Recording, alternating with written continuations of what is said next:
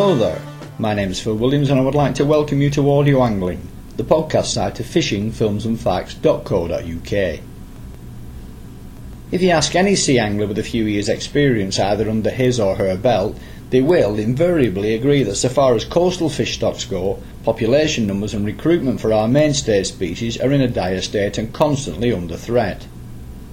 Ask the same question specifically in relation to angling's two main target species, which are cod over the winter months and bass during the spring, summer and autumn, and the story suddenly gets decidedly worse. With bass in particular, it's almost as if we're facing an orchestrated plot to wipe the species out altogether by steadfastly adhering to a minimum landing size of 36 centimetres, which is at least 10 centimetres, and in some instances even more than that, below the size which a species needs to reach sexual maturity. On the basis of that fact alone, all other legislation linked to the current minimum takeable limit has to be regarded as being fundamentally flawed. There have been a few hard-earned concessions in recent times, driven for the most part by the Scottish Sea Angling Conservation Network for species such as common skate and taupe, neither of which have any great commercial value, so not much of a concession really there, though anything that helps any species of fish at any time has to be applauded nonetheless. Besides the obvious pressure put on fisheries ministers by our extremely powerful and vocal commercial lobby, a great deal of the blame for many of the UK's fishery-related problems, in anglers' eyes at least, comes from our membership of the European Union, which opens up our fisheries to boats from other member states. A very clear example of federal considerations riding roughshod over individual member state interests. That said, the Americans have successfully operated a similar federal and individual state coastal fishery management situation for many years, which shows that it can be made to work. So with that in mind, for this particular podcast I'm attending the Gulf of Mexico Fisheries Conference at Tampa in Florida to interview Kathy Barco, Chairman of the Florida Fish and Wildlife Commission, Florida being the self-acclaimed sport fishing capital of the world. Like the UK today, Florida, in common with many other coastal states of the US, has had to take tough and at times costly decisions to be able to make such a bold claim and reap the rewards that can come from it. Just how they went about this process is why I'm here today, in the hope that when this gets into the ears of those who need to hear it back home, we might to some degree also look to follow that lead. So perhaps we should start by looking at the history and process behind how Florida and the other states have managed to bridge the gap between the early struggling days and the present time, in terms of consistently being able to produce the goods today. We're struggling to keep the goods. That will be an ongoing struggle. Saltwater fisheries has had some regulation since the 1800s, but it was all very localized and only particularly on certain fish. And in 1983, the Marine Fisheries Commission was created, and that put a major catalyst for how fisheries were managed in Florida. Everything came together, and you did it under one entity. And then in 1999, the commission as we know it today was formed, and what we did was they combined the Game Commission and the Fish Commission together. So now we regulate wildlife and fisheries all together as one. And we are a constitutional-based organization which has a lot of pull, which means that when we put in rules and regulations, they stay enacted. And if someone doesn't agree with it, they have a legal process to go through, but the rule still stays enacted. The animal or the fish are protected while you're arguing in court, which is the best way of all to be able to manage wildlife and fish. Then in 1976, the federal government created Magnuson-Stevens, which is a national fisheries management law. And that's what we work under for a lot of our offshore fish in federal waters is Magnuson-Stevens. This fishery that we're here at this meeting for is Magnuson-Stevens-based rules and laws and implementation in federal waters. As I suggested earlier, a comparable situation for us would be the European Union acting like your federal jurisdiction and each member country making additional separate laws, as your member states do when necessary for their own best interests, which could work well, if only the UK government had the guts to insist on the implementation of such a system. The fish don't know the difference, So the state will back their rules with the federal rules, consistently or inconsistently, with what's best for the state. There's been multiple laws passed, rules passed to protect the fish. And a lot of it is science-based, got the science much better, got stock assessments much better, and the review process much better.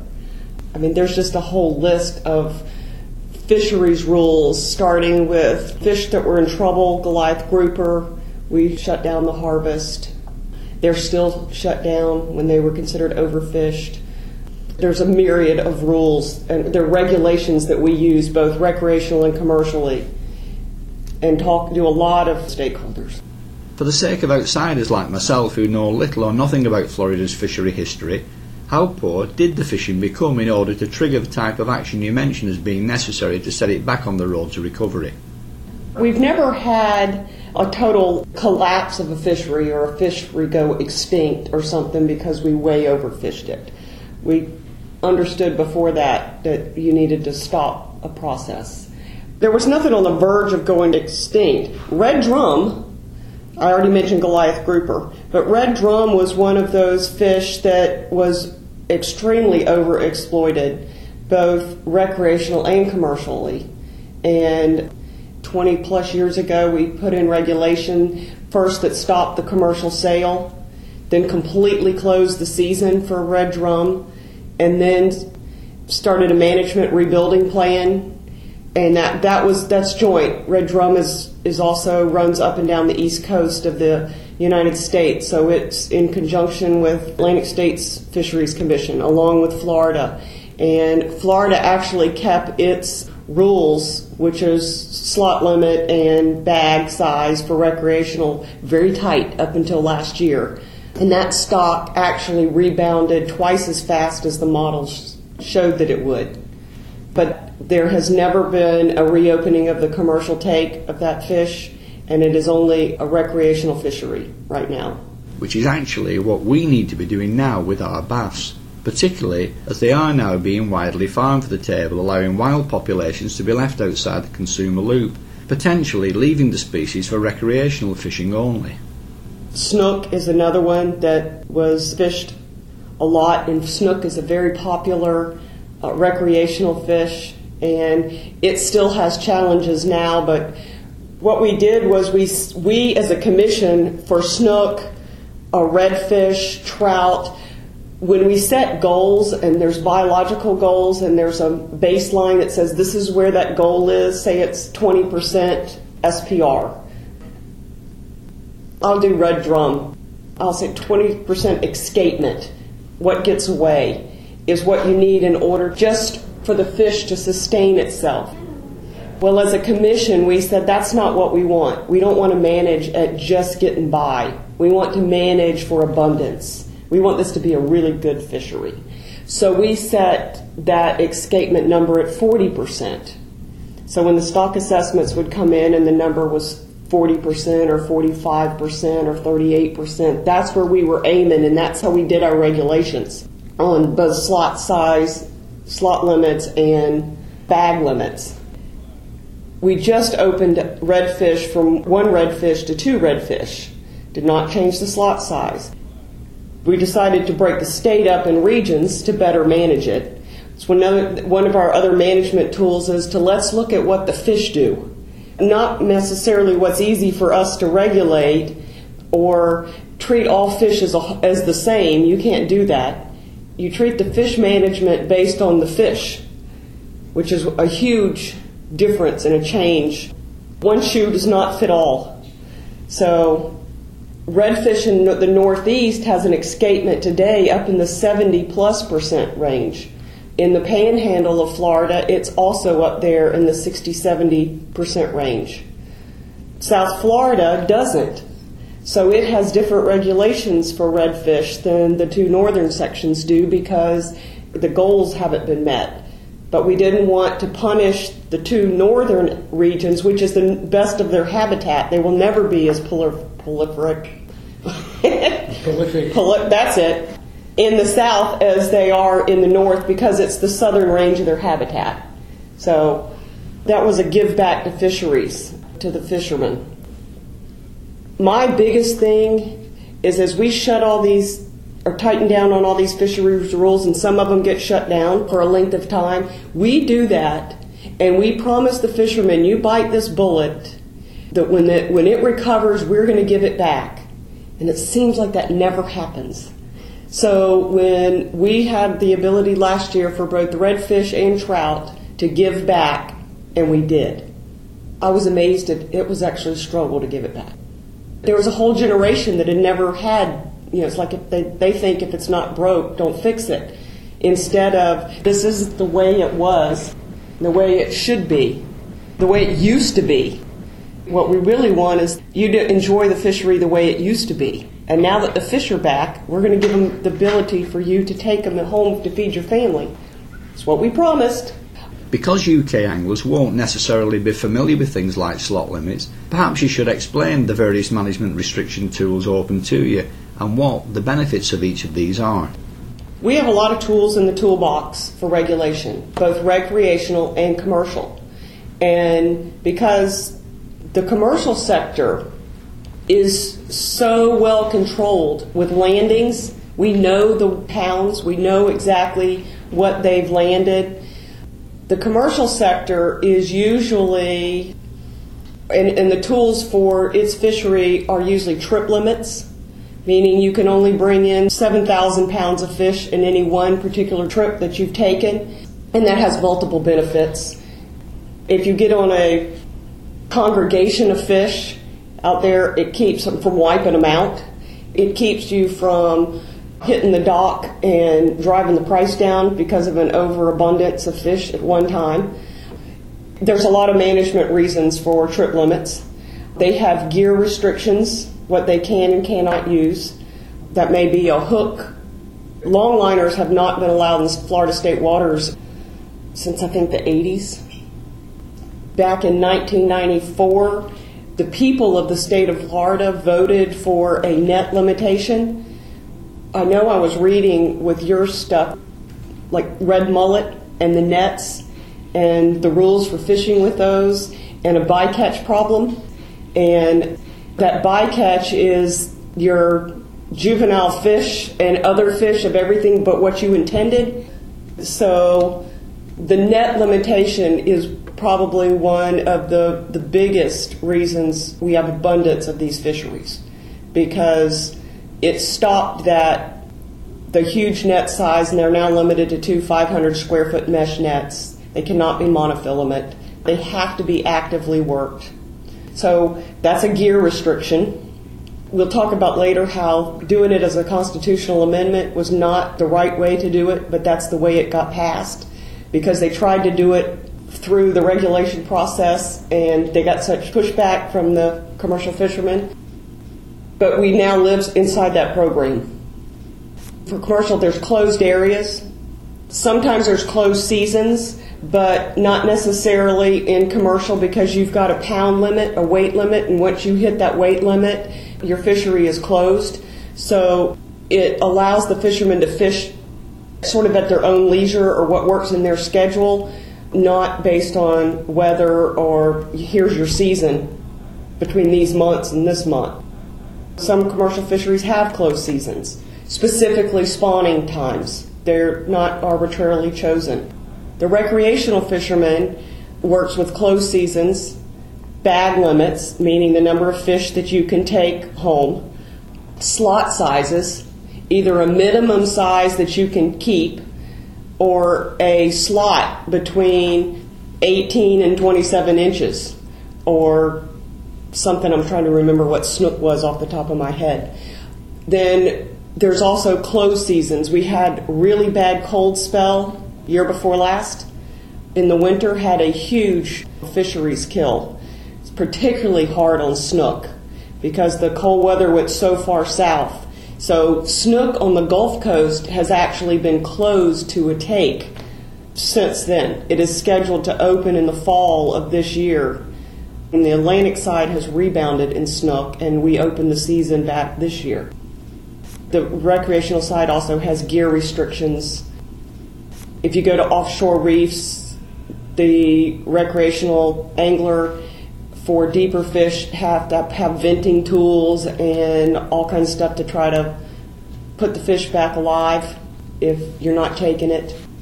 By this you mean tools to put right depth-related decompression problems such as blown swim bladders, which could otherwise prevent these fish from getting back down again, which I know have been proven to work through studies done on captured, tagged-released amberjacks. There's regulations about not being able, like tarpon, you can't take the fish out of the water. You can buy a tarpon tag, and that's another management tool where you buy a snook stamp that you put on your fishing license that allows you to fish for snook and keep them. And tarpon has a tarpon tag that you can purchase if you want to keep one. Both of those are mainly recreational game fish or trophy fish, and you don't usually keep them. You just let them go. Now snook, yes, it's got a 1 fish bag limit for keeping. Florida has over 500 species of fish. So one of the reasons why we claim to be the fishing capital of the world is because of the variety. We have everything from freshwater lake fishing to estuary marine fishing to offshore. It's one thing having regulations, a completely separate problem enforcing them, which to be done fairly and effectively requires a lot of manpower backed up by an equally large amount of finance. I was looking at some of the way that y'all enforce your rules or don't enforce the rules, or the process you have to go through to determine if you're going to prosecute for a rule violation. FWC has very good resources. Our law enforcement officers have jurisdiction and the ability to enforce all of Florida's rules. Could be a traffic violation. They are a sworn law enforcement officer, and they're required, they have to do time in the woods and they have to do time on the water. Some of them will be more water than woods, but they have to be able to do both. I think we have 10 large vessels that can go into federal waters. Those vessels are partially funded by federal funds. So when you get down to a funding part, you've got licenses, that fishing license that you pay for. You have stamps, that's the snook stamp, your tarpon tag, we have lobster stamp.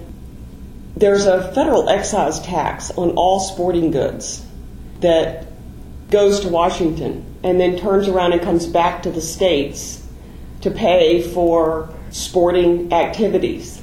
Might be boat ramps and it might be law enforcement. But I think one of the best things that we have, and I was trying to compare ours to yours, was we have fixed guidelines. If you violate a law, and a fisheries law, they check you when you get to the dock and you have an undersized fish.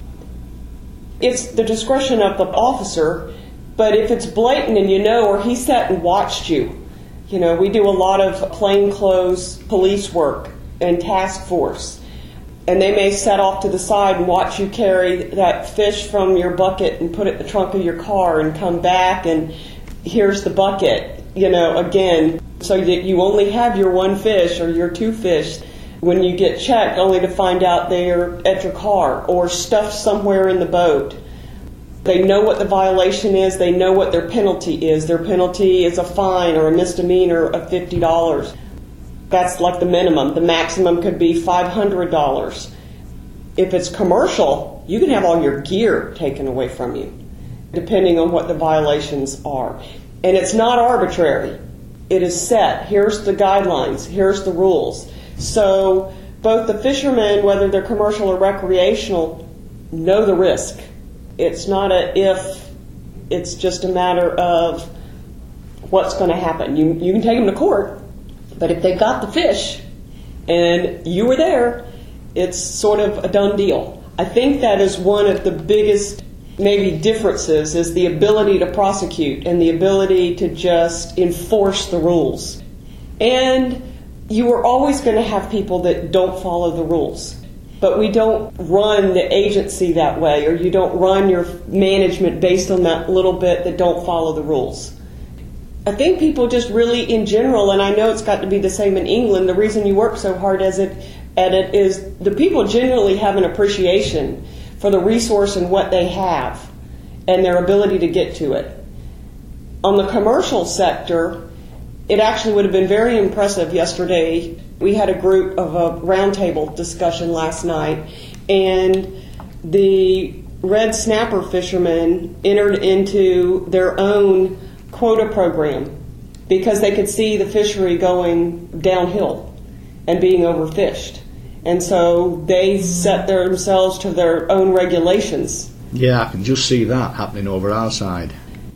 You have to get a buy-in from the recreational sector and the commercial sector, or all the laws you pass and everything that you do is a moot point. And your enforcement has to be there, but they also have to respect that enforcement and the way it's going to be prosecuted, knowing that it's going to be. And we still do have issues with judges that when a case gets before a judge, they look at it and, but we're talking about some fish? You took undersized lobster? I got a guy over here that killed somebody, and you're asking me to rule on some undersized lobster. So that's still a challenge. And your enforcement officers, from what I've seen, are also armed. Yes, they are. But just as importantly, good enforcement also comes down to plenty of manpower. So what sort of numbers of officers are we talking about here? What do we have? 800, 700 officers? Yeah, I want to say. Double check that. Hundreds of officers around the state. But if you look at the state of Florida, we have 22 plus 100 miles of shoreline, 10,000 lakes. I'm going to say close to 20 million people. Yeah. Not counting visitors. The officers, they do resource protection. They go through our academy. They go through a law enforcement academy. Same academy everybody else goes through. 4 months of police training. Then they do 2 months of resource training. Fisheries, wildlife, endangered species protection. Then they are put out with another officer to do in the field training. A lot of our law enforcement also is first responders to hurricanes, disasters, bad wrecks, bad fires, because we're already in the woods and we're already on the water. Bad boating accident, and it will be the first people to the scene. For specialized funding, there's manatees, panthers, bear tag. There's license plates that are sold that if you buy that vanity, what they call a... Which group are you in? We're just using the room temporarily for an interview. Okay, because I have somebody that purchased this room for today. Is there another Okay. room that we can finish up our interview in? Okay, so it seems that somebody else has booked the room we're currently in for another purpose, which means we're going to have to move. But that actually might be a blessing in disguise because of the background interference noise from the air conditioning. Right, here we go again. We were previously discussing the financing of your enforcement objectives. Part of our budget comes through the legislature, our state legislature, with general revenue. We really try, though, to be self-funded as much as possible, to not have to go back to the legislature for funds, but we can't help it. But the law enforcement has federal funds that come to it for protection of federal species or federal areas. Some of that offshore work is done with federal funds. Like I said, license sales, tag sales, stamp sales. And when I say tags, both fisheries and wildlife, you buy a gator tag if you want to go gator hunting. All of that goes into a law enforcement pool or a management tool for species. And it all gets kind of blended together, pooled. The specific funding is if you buy a manatee tag, it specifically goes to manatee protection. And it goes into a trust fund, and that money can only be used for manatee protection. If you buy a panther tag, that money can only be used for panther protection. And in that funds a certain number of law enforcement officers for the protection of those species. So what happens then to money from fines? Where does all that go? If you're fined, A certain amount goes to the state or the court system for processing the fine, and then the balance is returned to the agency. And all the licence revenue turnover, I take it, is also funded back to you as well? Yes. I can't shake my head. Yeah. Remember to answer the question. We have a bear tag, a bass tag, a turtle tag. But what exactly do these tags mean, and what is the purpose? It's your license plate on your car. It's what they call a vanity tag. It's a specialized tag in the state. You can pick out a pretty picture. As you're driving around, you'll see the different tags on cars. You pay extra for that license plate every year, but it's like donating to that cause. And the state is allowed to have their own, universities have them. There's a whole list of vanity tags. It's an excellent way to raise funds. And the public loves turtle tag. There's a turtle on the tag, there's a panther on the tag, there's a manatee. There is some money that and I'm not an expert in the financial side of where our money goes, talk about a quagmire, but there is money that is collected in the state, sent to the federal government or sent into the state budget that we may not get back. It goes into a bigger program, or we have to go up and fight to get the money back. But in general, it is set to be a return. Whatever you contribute, you get back. Whatever you can control is yours to deal with. Which is the way it should be, but not in the UK, I'm afraid, which is why we have so much resistance to the suggested imposition of a saltwater fishing licence. One point I would like to go back to for a minute is the buying into the concept example you gave earlier of the red snapper fishermen going down the self-imposed regulation route. Obviously, that is the sensible thing to do, because it's in their own best interest to sow the seeds for a future harvest in the same way that an arable farmer would. The problem is that too many fishermen, and in particular UK bass fishermen, and especially so-called anglers illegally selling the catch, live only for today.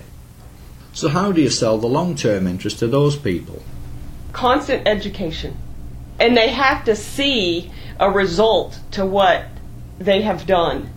Right now, it's really contentious on both the east and the Gulf Coast of Florida with these federal fisheries issues, because the law of Magnuson-Stevens that I mentioned, if a fishery is overfished or undergoing overfishing, it has to stop within a year. So a lot of these fisheries rules have been kind of put off or pushed out a little, or they were rebuilding but not fast enough, and then Washington changed the laws, our Congress did, and said, you will stop it now. And that has made a huge impact where whole fisheries were just shut down. The snapper fishery on the Atlantic coast is still shut down. And it's been shut down now for almost 2 years. And that has had a huge economic impact on the recreational fishing industry that sells boats and tackle and gear, and the commercial sector. It's hard sometimes to get the buy-in and not get the government shoving this down my throat, but they don't really have a choice. Right now we're trying to go to Washington to get some flexibility in Magnuson's. It says if the stock is rebuilding, nothing says it has to rebuild in 5 years or 10 years. The idea is that if we can get this fishery stock on an uphill trend, a rebuilding trend, let's do it under a program that doesn't hurt the fishermen and the economy just for the sake of building the fishery faster. Everything is a balance. It's got to be a balance of regulation. It has to be a balance of the ability to get out there and enjoy the resource and have enough of the resource to enjoy it. And it's not always easy. The commercial sector will push hard. It's their livelihood. And the recreational sector, you've got charter boats that are taking recreational fishermen fishing, but it's their business. And even if you look at the recreational sector, you've invested a lot of money in a fishing boat and fuel and tackle to not be able to go catch anything. And what happens is if a fishery gets really bad to the point you have to shut it down, the fishermen just go find something else to fish for. Now you're chasing your tail. a fishery that wasn't in trouble because you shut down red snapper, everybody targeted sea bass. So now sea bass gets in trouble, or triggerfish gets in trouble, or it just goes down the line. They have the capital invested, commercial and recreational. They're going fishing. As an outsider with a fishing interest, having seen the numerous quality facilities, the boats, the guides and the tackle shops over here, I mean even Walmart, which is the twin to Asda back home in the UK, sells tackle and bait. It is quite literally a multi-billion-dollar industry.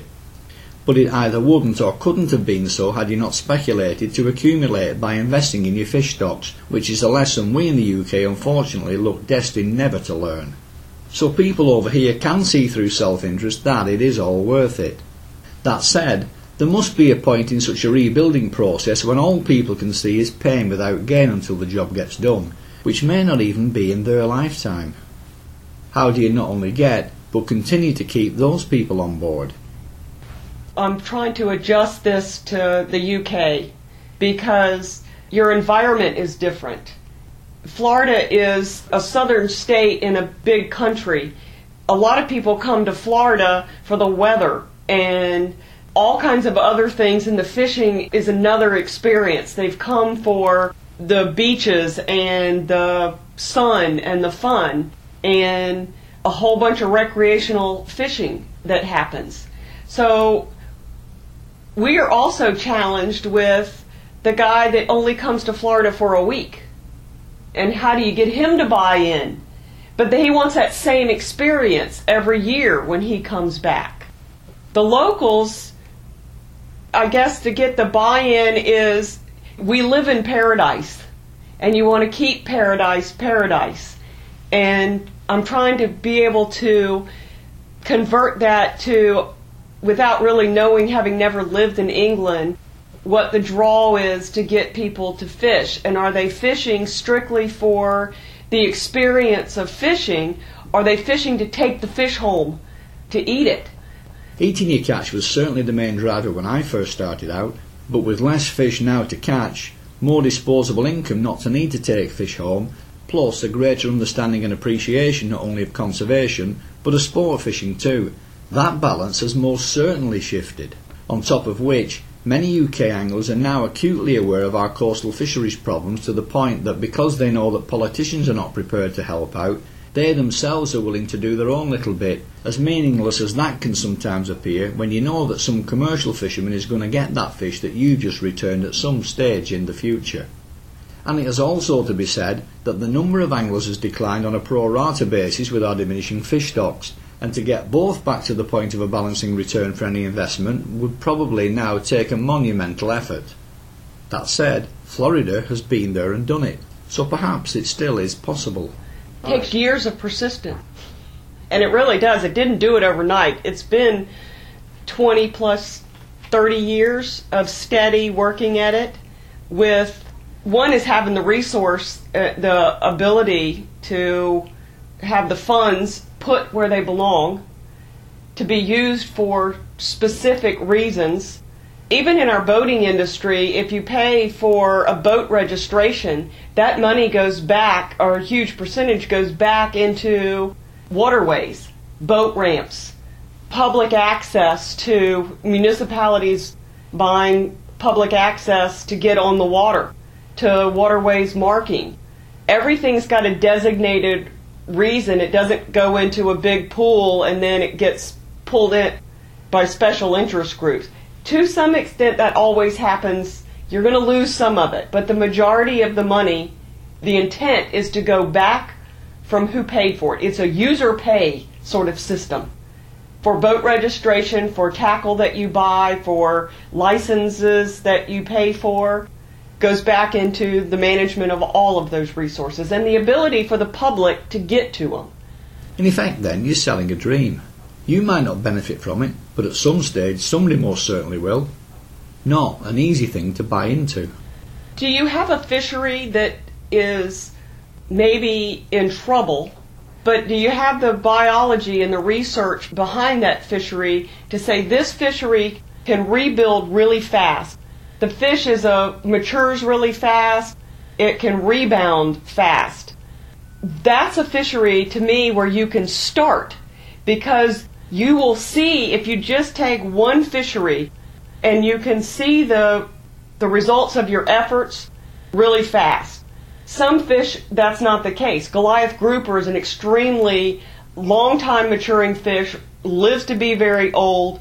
It was shut down 30 years ago and still hasn't been opened back up. Probably can be to some limited extent, but right now, because there's not been any fishing, there's no data that we have to be able to open the fishery back up. So you got to go back to data collection.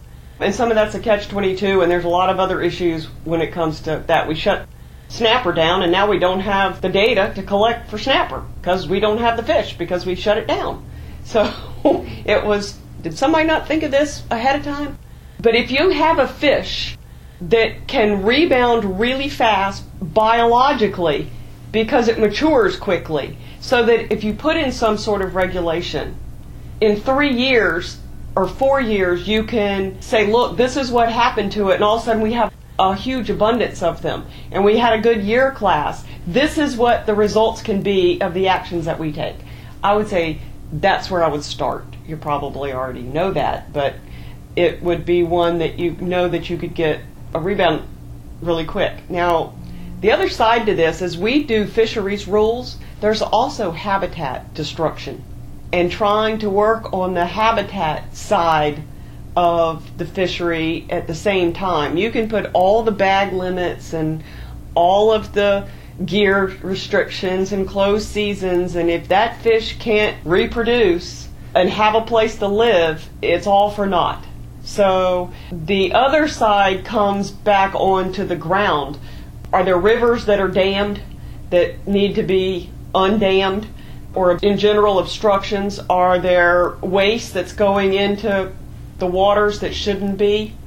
Other water quality control issues. If you walk around the state of Florida and you go past a grate, catch basin in the road where stormwater runoff is going in, many places, and this is usually maybe a city ordinance, there's a sticker or a stamp on it about what you don't put in anything there. It's going to show up in your river. It's going to show up out there in the bay, that's where this water goes. Because a lot of the general population doesn't really think about that and doesn't realize. So don't pour your oil or your yard waste, or be careful of nutrient runoff. You end up having algae blooms in your estuaries and your waterways from fertilizers of people's yards. Prosecuting those types of offence through the courts was what I did for a job for many years. And I have to say that water quality is actually very good in the UK these days as a result, particularly on the fresh water scene. But just to go back to your suggestion of starting with a quickly regenerating species of fish, that for us would be the cod, which also happens to be one of the country's main angling target species. So if anyone ultimately listens to this who is in a position to take up your idea back home, that would be a very good place to start. On the flip side of that coin, unfortunately, our other top angling species, the bass, takes a painfully long road to maturity, which is currently being denied in law, due, as I said earlier, to setting its minimum takeable size limit 10 centimetres less than the size it needs to reproduce. Have you had to tackle that kind of problem over here? And if so, how did you go about it? Well, that's where the good science comes in. Once you became science-based regulations and you treat each fish and fishery separate, so it makes for complicated rules, but yes, it's what makes the rules work. Right now we were just talking about snapper and grouper and a minimum size, and at what age do they mature, at what size do they mature, and what you really want, like redfish has a slot limit on it, and that slot limit is so that you can't take the big fish. You got to take a fish within this size. Snook has a slot limit that allows you to take a sort of a medium-aged fish. Yeah. But you leave the big fish, the spawning stock, to rebuild your fishery. And there's everything going, well, can we get a redfish tag to take one trophy redfish? There are issues on those fisheries that have slot limits on state trophy size, the biggest fish how do you get those state trophies now if you're not allowed to take the fish? So we work with IGFA and other fisheries groups, but IGFA holds all of the record books for everything, and if it's a fish that you're not allowed to take in state waters, they won't acknowledge. If somebody tries to put in for a Goliath grouper record, they won't acknowledge it. The challenge is if you can, especially with technology these days, is if you bring the fish up, you never have to take it out of the water. You can do regulated, qualified measurements of the fish, figure out its length and weight, and submit that way and let the fish go. You have pictures, you have everything. It's working out those details so that you don't actually have to kill a fish in order to get a record. Actually, we also now have legislation preventing the bringing ashore of certain species of fish, though they can be brought into the boat, weighed and released. The problem is that boat weighed records are not accepted back in the UK, so the records for those particular fish species are now historical. They are still listed, but no further claims will be accepted, which is a pity, as two in particular are vitally important angling species. So how do Florida's anglers go about claiming records for the species they can legitimately catch but can't bring into the boat?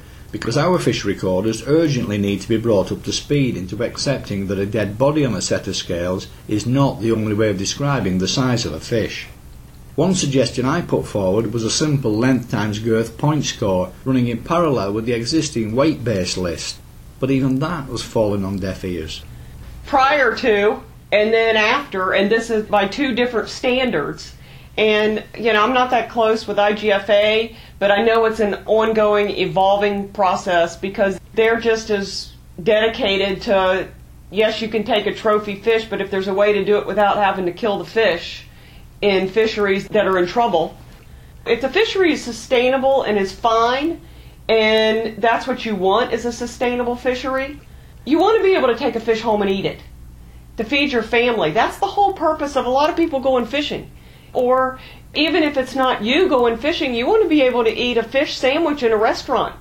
You come to Florida, part of that vacation experience is having a fresh grouper or snapper sandwich, or cobia, or anything else that we have offshore, or Florida lobster, or stone crabs.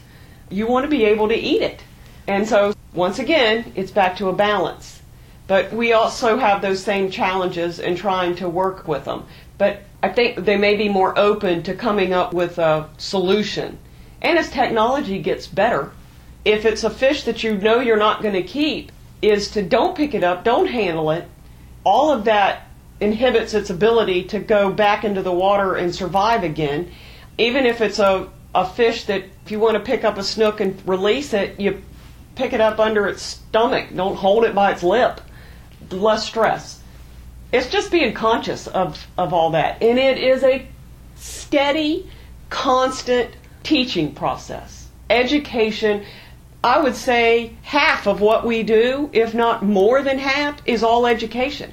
And even when our law enforcement officers stop somebody, if they think it's just sort of didn't know or ignorance, they will go through a huge education program with them at the time that they stop them, so that it doesn't perpetuate. Well, this is a better way to handle this fish, or this is a better way to do so-and-so, or this is what you should do with your tackle. Just as an aside, I was fishing in Germany a couple of years ago, and while I was able to buy a visitor's licence, residents had to go on a course with a final examination, then pay quite a sizable fee of money to get a licence to fish the Baltic Sea. To get a hunting license in Florida, you have to sit for an exam. You actually have to do a day in the field with a gun and pass that course, and the exam is online that you take, but it's a two-part. You can do part at home on a computer, and then the other part you have to come in and show your ability to shoot and handle a gun. We keep trying to get a boating license, and there's a lot of pushback from the marine sales community to not have a boating license. My thought process on that is when that person walks in and wants to buy a boat who's never owned a boat, he needs to have some type of instructions on what to do. We just use it as entertainment at the boat ramp. Or you use it as they say, 20% of the fishermen catch 80% of the fish. Because there's a whole bunch of fishermen out there that just wanted to go try it and don't really know exactly what they're doing. But the bad thing is some of that can hurt the resource. When I say the resource, not just the fish, but its habitat. We actually have rules and regulations down in the Keys and particularly in South Florida for grass bottom. And if you destroy that grass bottom with your boat prop, you pay for it to be put back. You know, trying to protect the habitat so that the fish can have a chance. In terms of actual restrictions on what you can or can't do with fish, such as bag limits, slot limits and not lifting fish out of the water even for a photograph, this must impact in some way or other on the services a charter boat skipper or guide can offer. So how have they reacted to this? Well, most of what we have, you can get a photograph. If it's guides that are bone fishing, permit fishing, tarpon fishing, snook fishing, red fishing, you can bring that fish in to the boat, get your picture, and put them back. When you get to bigger fish offshore, you'd prefer not to pick up, you really don't want to bring a sailfish over the side of the boat, but you can get the picture of the fish alongside of the boat in the water under control.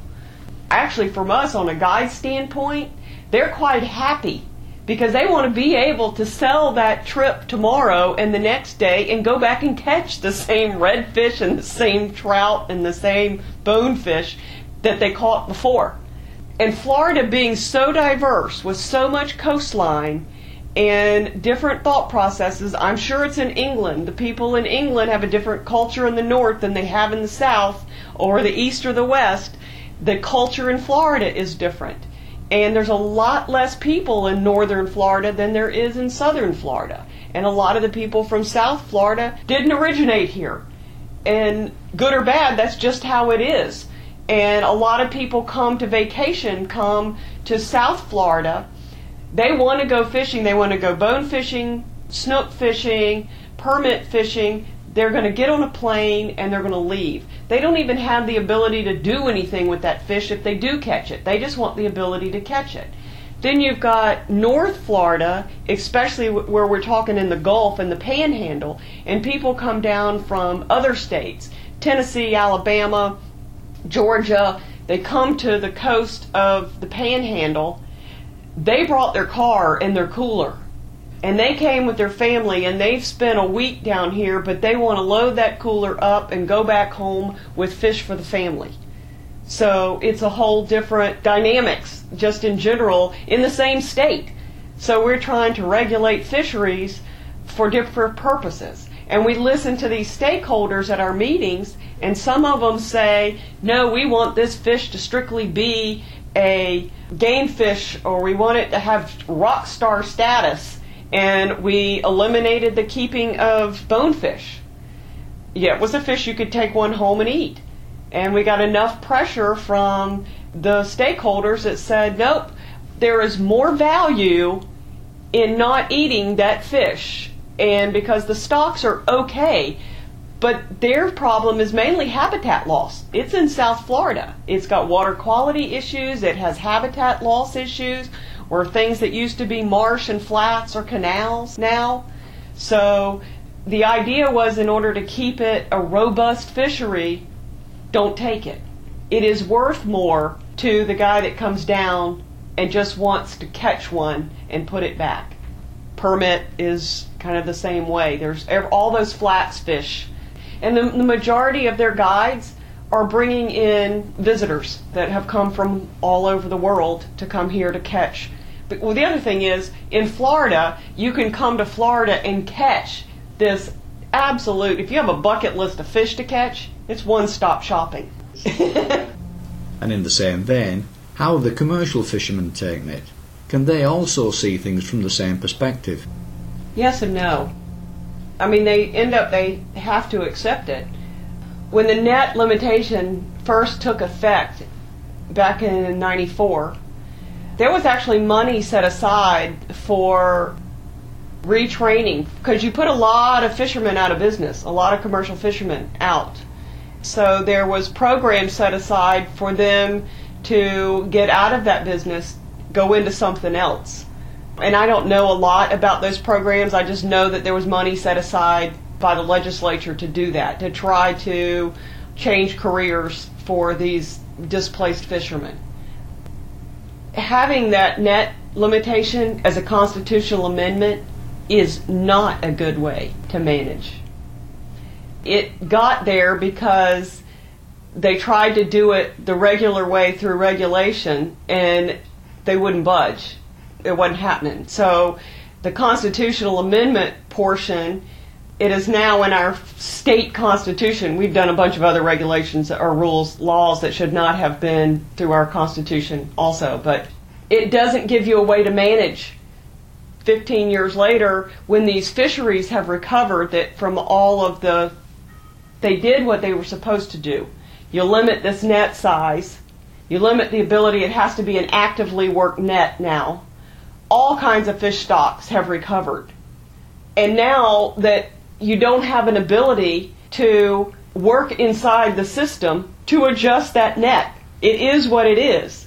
It's mesh size. There's been court cases trying to change the mesh size to target the fishery that they really want to fish for, but you can't. There's been law cases brought that says, nope, it's got to be this size mesh. That's it. That's what it says. That's where you have to go. It's not a good management tool because you can't adjust it once it worked. The only way that we keep coming up with how to fix it would be to put another constitutional amendment back out there. Do you think the public would ever get trying to tweak a rule that they don't? It was kind of an easy sell. Ban the nets. That's an easy one. But trying to get them to say, okay, well, we got this net limitation here. We're just wanting to tweak it. It's sort of like you'd never get the general public who's all going to vote on it, fishermen and non-fishermen, to understand what you're trying to do. And with hindsight now, should or could you have done anything else differently? Besides that one? That's a good question. I think on some of the fisheries we learned from our mistakes and changed them. So I think there's a learning curve in everything that you do, and you really try hard to get it right and not to destroy people's lives and livelihoods while you're trying to fix something. The one thing I personally would have done differently is put in the stock assessments and find a way to fund the research that has to be done in order to make those management decisions faster. Now, that's actually a federal issue to some extent. Florida's fisheries in Washington are not like the West Coast, where 60% of our commercial fish come from, is the Northwest, or New England. Because we have so many species, and we're a warm water fishery, those fish are harder to handle, they're harder to process, they're sensitive, unlike really cold water fish. And so what happens is our money that goes to Washington doesn't necessarily, some of that I said doesn't come back to Florida. It goes where the strong people in Washington, the strong representatives are able to pull, going, we supply 60% of the United States commercial seafood. We want stock assessments every year. We get stock assessments every 4 years or 3 years and have to battle to get somewhat of a stock assessment every couple of years. And that stock assessment is what rules your next set of regulations and whether or not you can give the fish back or what you're having to clamp down on. So that's the one thing I would do differently would be to have that process, the funding in place for all those stock assessments that are necessary before you start regulating the fish. Sometimes they got the cart before the horse. Despite all of what you said, is Florida then still the sport fishing capital of the world? Of course we are. Look at the variety. Like I said, if you got a bucket list, we can knock that bucket list off really quick. What you want to fish for. Freshwater fish, saltwater fish, estuary fish. You can catch everything from marlin and sailfish to crappie and catfish. 500 plus species of fish. And if you don't want to catch it, You can dive around and just look at it swimming around underwater. So when you say we're the fishing capital of the world, and it's a whole experience. You can come eat the fish, see the fish, stay in a beautiful location. It's a full, all-around, enjoyable experience. And I think we have something for every kind of fisherman. Whether you just started fishing and wanted to bring your kids to the most experienced, difficult fly fishing. And there's top water fishing, there's bottom fishing. And we have the ability. You can hire a guide to take you fishing. You can get on a charter boat to go fishing and keep your fish. You can put your own boat in the water. You can rent a boat and put it in the water. You can fish off of a pier. You can fish off of a beach. You can fish off of a bridge.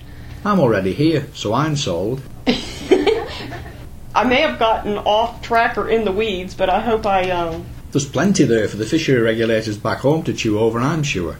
Whether or not they can swallow it afterwards, what with the EU's other member states wanting to have their say in how we manage our fish stocks is another matter. But I'm very grateful for the time you've invested here into at least giving it a shot. My thanks then to Kathy Barco for at least trying to point out the right direction to us.